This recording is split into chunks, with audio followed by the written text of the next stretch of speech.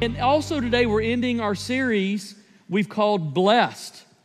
And the verse that Justin read a few minutes ago from Ephesians 1, verse 3 has been the key verse for the whole series when Paul said we've been blessed with every spiritual blessing in Christ. So what I wanted to do this morning is just show you how we've been blessed, and we've really covered that in the whole series and give you the blessing we're going to look at today. We've been blessed with a spiritual family. You know, so many times in our culture we think about blessings as material goods or opportunities or whatever, but in Ephesians, in this prayer, it's defined this way: we've been blessed with a spiritual family. So when Paul said, you've been blessed with every spiritual blessing, what is he talking about? With a spiritual family. You've been blessed with the Holy Spirit who works in your life in incredible ways to help you know Jesus better. That's what Ephesians says. You've been blessed with hope.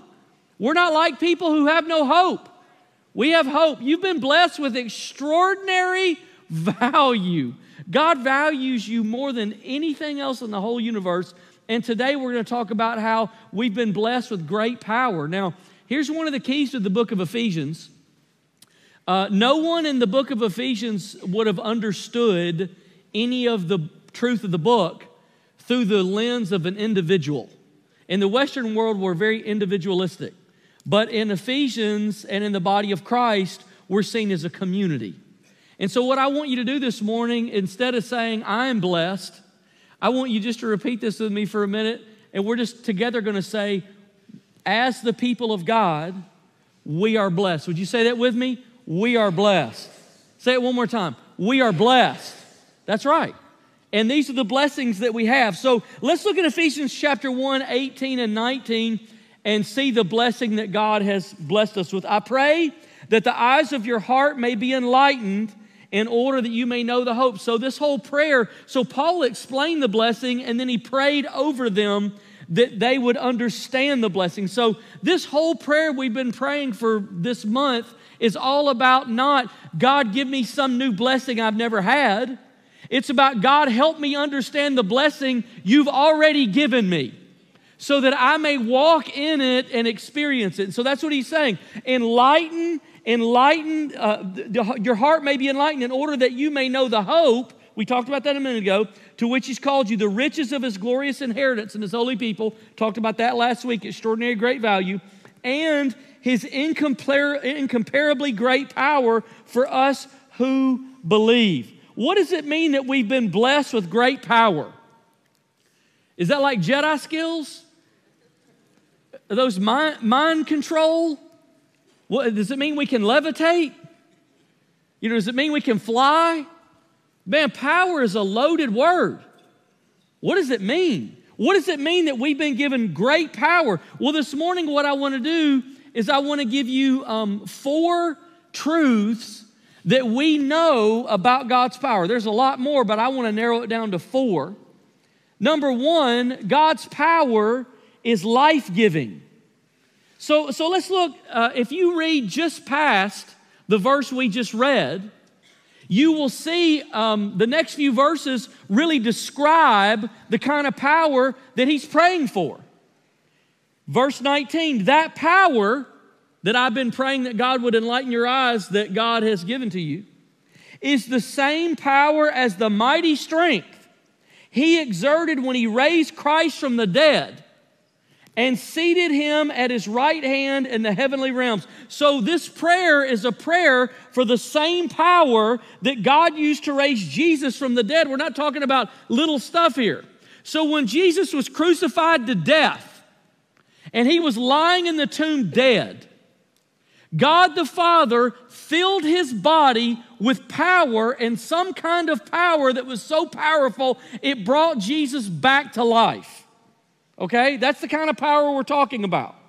So that's also the power we're praying that we would understand. So here's the most fundamental and basic thing we know about God's power. It's life-giving.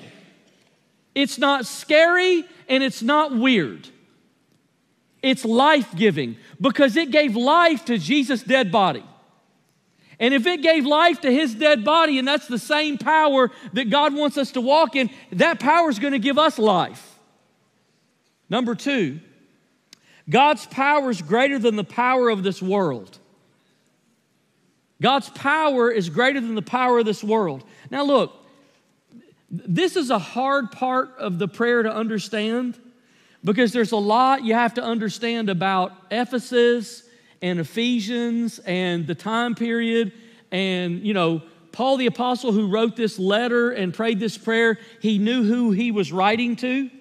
And it was in a way, very specific for them. But it's hard for us to understand because we have a different worldview than the people of Ephesus. In Ephesus, there were cults and sorcery and witchcraft, and they were an animistic, animistic worldview. Now, that might be a new term, but what that simply means is they saw a direct daily connection between the spiritual world and the physical world. So what that means is they believed that there were ghosts and evil forces and spirits and, dead relatives who were involved in everyday life. And so what you did in the physical realm affected them in the spiritual realm, and what they did in the spiritual realm affected them in the physical realm. So that's an animistic worldview. By the way, billions of people in the world today have an animistic worldview, including most Muslims. So it's not something that's just, 2,000 years old. It's still here.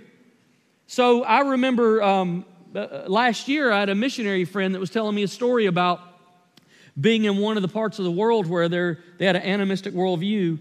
And he said, we were on this island doing ministry to these people, and it came time to leave. But we were trying to decide, are we going to stay the night or are we going to leave? Because there was a storm in the ocean, and we were afraid to get in the boat. He said, but the pastors, listen to this, the pastors that are there, they were afraid to stay on the island because they thought it was haunted. So they would rather get in the boat and brave the storm than stay there because they thought spirits inhabited the... So look, that's an animistic worldview.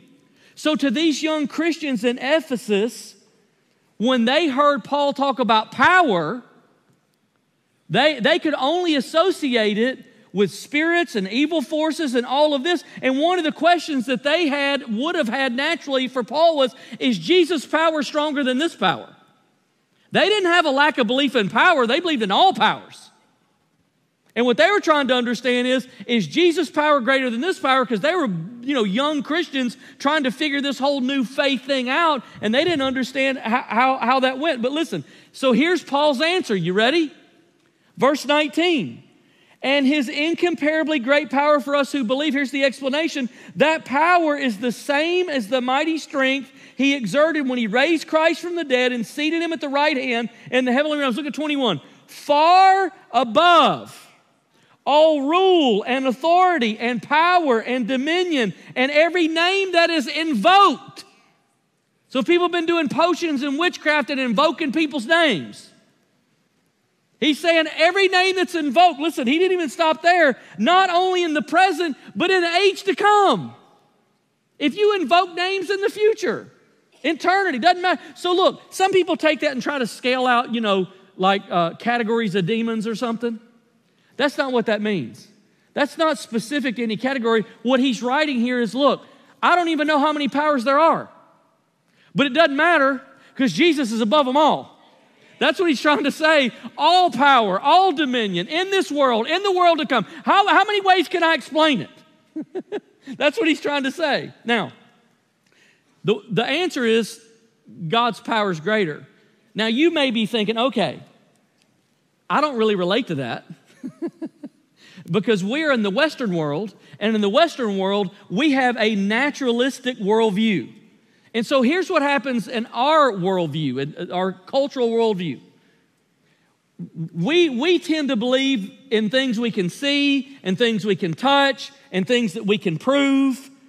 We believe if there is a spiritual world, I'm not talking about any individual Christian, but just kind of the Western worldview. Even if there is a spiritual world, maybe there is, it doesn't have very much to do with the natural world. We believe science and math tell us what's real. Not anything else. Okay. So what they struggle with in the animistic worldview is Christ's power stronger. But let me tell you what they don't struggle with. Deconstructionism and agnosticism. Because they believe like of course there's a spirit world. What are you saying? They struggle with, how can there only be one God? We struggle with, how can there be one God? Do you see the difference? It's a different worldview. In our culture, people are asking questions like, how do you know there's a God? How do you know the Bible's true? Can you prove it? Is this all there is? Isn't it interesting that there are two completely different worldviews on the same planet? It's not like half of us are on Mars. Our challenge is God's power real? The animistic worldview doesn't doubt God's power is real. They go, of course God's power is real. We just don't know which one's stronger. Ours is, are you sure God's power is real? Now, the question you may be saying was, which worldview's right? Well, maybe that they both have some things right and they both have some things wrong. We wouldn't be arrogant enough to believe that our cultural worldview is somehow superior to billions of other people in the planet. Walter Wink defines the spiritual forces in Ephesians like this. They're both heavenly and earthly, divine and human, spiritual and political, invisible and visible. So in his understanding of the spiritual forces here in Ephesians, we're talking about that they embed themselves where they can in educational and economical and political systems that dehumanize and destroy people. That they are the dark forces behind uncontrollable ambition and greed and lust and racism and misuse of power. That there's like kind of a hybrid. And man, we see things happen like that all the time. I mean, in my hometown just this last week, 5 police officers killed a man. I wouldn't even attempt to comment on it. I don't know enough about it. But it looks like an abuse of power. Where does that kind of culture come from? Where does that kind of evil come from? Well, maybe what's true is evil forces use whatever systems are most effective in each culture, in each worldview. All right, we're taking a long way to get back here, okay? But stay with me. Maybe in our worldview, what we deal with is God's power greater, but is God's power real? And we kind of say it like this. We kind of begin to wonder, don't each of us actually have a right to our own customizable truth? We say it all the time. Might be true for you, but it's not true for me. Right? Live your truth. That's what our culture says. Live your truth. As if truth is some, ever-expanding set of oftentimes conflicting facts, of opposite facts, as if that's what truth is. So, unfortunately, that mentality has embedded itself deeply in the culture and has made great headway in the church. I just read this morning a Barna report on the state of theology in America that said that 43% of evangelicals believe that Jesus was a great teacher but not God. You see how the worldview just erodes at us? So I want to challenge that for us. Maybe we laugh and say, well, of course we don't think that there's dead relatives and ghosts and spirit. How funny is that? Well, it's funny until the enemy fixes another way to deal with us. So let's deal with our way. Let me push back a little bit on this idea of we all get to make our own truth. Let me ask you this question. Does your truth have power? Does your truth have the ability to change lives? We're not praying for our own truth or our own power. That'll never stop the war raging inside of any of our lives. My truth can't break addiction, and my truth can't heal a soul, and my truth can't set anyone free, and my truth can't make a hateful person a loving person, and my truth can't bring peace to a person living in chaos. Can your truth change someone's life? If your truth can't change someone's life, maybe it's not the truth. Romans chapter 1, verse 16. Listen to this verse. For I am not ashamed of the gospel, because it is the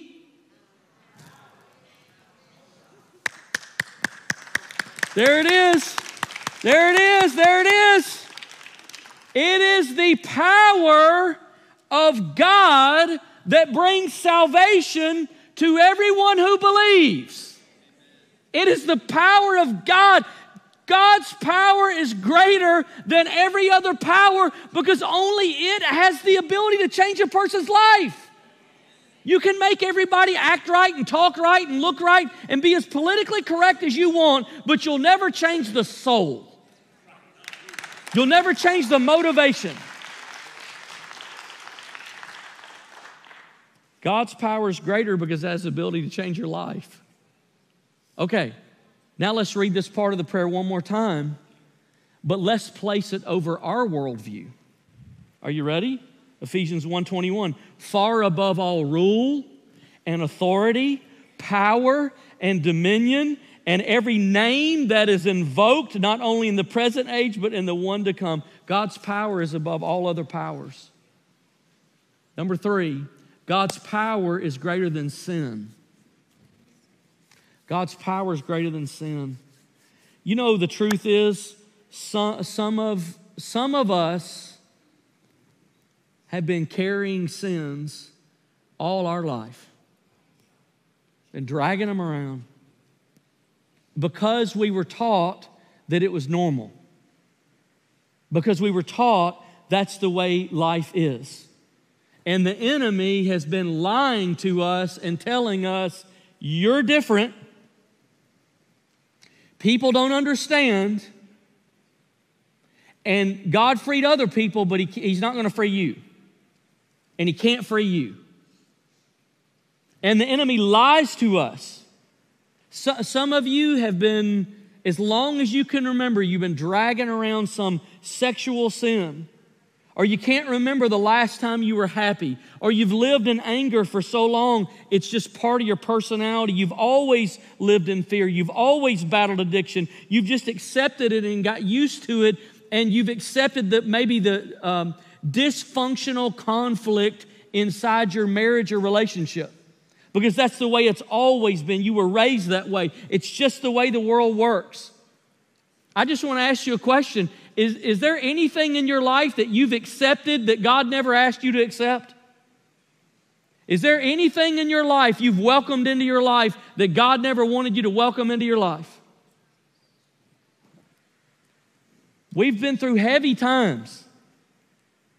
Mental health has struggled, screen addiction, anxiety, fear. And maybe what you've whispered into your own heart is, you know what, I'm just going to take a couple of drinks just to relax. And a couple of drinks turned into every day, and now you can't get out. I'm going to just take a couple of pills just to get through this, and now it's every day, and you can't get out. You can't get out. It's a way of life now. It's a dependency. Maybe it's, gluttony. I'm just going to look at this pornography one time. I feel so down. I need something. And now you can't get out. I mean, it's just flirting. I'm not having an affair or anything. We're just friends. And now you're trapped. Now you're stuck in this reality and you can't get out. I'm just going to stay home and catch up on sleep for a little while, and then I'll get back to church later. And little things have turned into big things, and now you can't get out, and the enemy's lying to you, and he's telling you you'll never be free. You'll never be free. That's what he's saying to you. But here's what I want to say to you today, okay? However it happened, whether you grew up that way or some painful event, or somebody mistreated you, however it got into your life, the enemy all tells us the same thing: we'll never be free. When I was a teenager living in bondage, the Holy Spirit spoke a truth to my heart that I want to speak to your heart today that led me into great freedom. And it's in 2 Peter chapter 1, verse 3. His divine... There it is. There it is again. His divine power has given us how much? Everything we need for a godly life. So you can be free. Because in Jesus, as a believer, He's given you everything you need to live a godly life under every circumstance that life might give to you. So you absolutely can be free. There's a time for talk, and there's a time for power. When something's dead, you don't need talk, you need resurrection. And for resurrection, you don't need talk, you need God's power, and He's given it to us. The same power that raised Christ from the dead. I pray that the eyes of your heart might be enlightened, that same power is at work in your life. It's at work in your life. Reach out. So I want to speak hope today. Look, you're not going to win every battle. You're not going to get every promotion. You're not going to get healed from every sickness. You're not going to have a perfect life. You're not always going to be treated fair. Every circumstance isn't going to go your way. But there's one thing I can tell you with 100% and complete certainty. You will always have everything you need to live a godly life in Christ Jesus. You'll always have it because His power is given it. Number 4. God's power is greater than death. Hey, you know life's a tough deal. None of us are going to make it out alive, right? You know that. None of us get out of this alive. We're all going to die. Everybody's going to die. But here's the thing. What's after that? Well, it depends. Depends on what you believe. It really does. It depends on have you received the truth of the resurrected Jesus into your heart and life or not. That hasn't changed. He's not just a good teacher. He's a Savior. He's the gate. He's the door. He's the bread. He's the way. So I want to read to you 1 Corinthians 15. This is in some ways, I'm startled when I read this verse that when Paul the Apostle wrote it, he just laid the whole thing on the line. Like he gave us no middle. He gave us no option. He gave us no sort of maybe kind of. He laid the whole thing on the line. And I want to read it. And I just want to explain how I understand it. And if our hope in Christ is only for this life, listen, we are more to be pitied than anyone in the world. In other words, let's just say for a minute, for the sake of argument, that you pray and you have Jesus in your heart and He gives you great forgiveness and heals your soul and restores your marriage and sets you free, and your life improves, and you have peace in your mind, and you become a loving person, and you experience greater joy and freedom and peace than you've ever known in your entire life. Let me tell you what this verse says. It says, if that's it, then you're the saddest person who ever lived. Wow, I feel like I can't touch that. Are you kidding me? If my life is radically changed for decades and I become a better person that flourishes a legacy throughout generations behind me that are better than the life I was in, you're telling me I'm the saddest person that ever lived if I just die one day and that's it? Yes. Man, He laid it all on the line. He went all in. But listen to this. But in fact, Christ has been raised from the dead. And He is the first of a great harvest of all who died. In other words, Jesus was the first one of us that came back from the dead and conquered death, and He won't be the last. Everybody that believes in Him from every time period is not only going to know joy and peace and contentment and wholeness in this life, but in the life to come. Scripture has a different value than we do. We value this life too much. We value this time too much. We value what's going on in this moment too much. But Paul pulls the curtain back to the eternal stage and says, if that's all you got, you're the worst person on earth. God's power is greater than death. Greater than death. Because one day we're all going to die. But after that, after that. So what do you say? Go ahead, stress.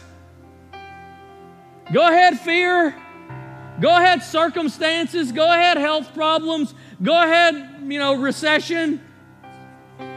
Go ahead, antagonist. Go ahead, whatever. Go ahead. Take your best shot. You might even kill me. But that's not it. You might even be the thing that ultimately takes me out. But I might be down, but I'm not out.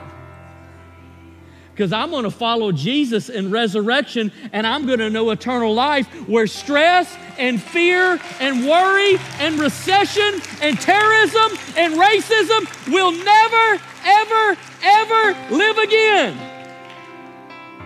Because God's power is greater than death. The wages of sin are death, but the gift of God is eternal life. God's power is greater than death. You know what I'd love for you to do? Would you stand with me? As we end this series and these 21 days of prayer, I want to ask you to join me in prayer. And what I've done is I've taken Ephesians 1 and I've changed a few of the words so we could pray it together as a prayer. Okay? And would you, we put it on the screen, or we're going to put it on the screen. There it is. And would you just pray this prayer out loud with me? If that's weird and you've never done that, you don't have to do that. But if you can and want to, would you do that? And those of you online, join us. We've got it there for all of us, okay? So let's pray this prayer together. You ready? We keep asking that the God of our Lord Jesus Christ, the glorious Father, may give us the spirit of wisdom and revelation so that we may know Him better.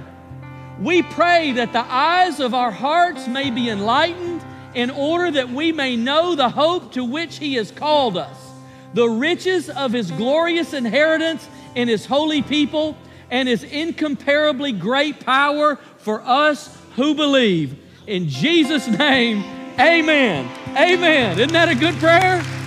That's a good prayer.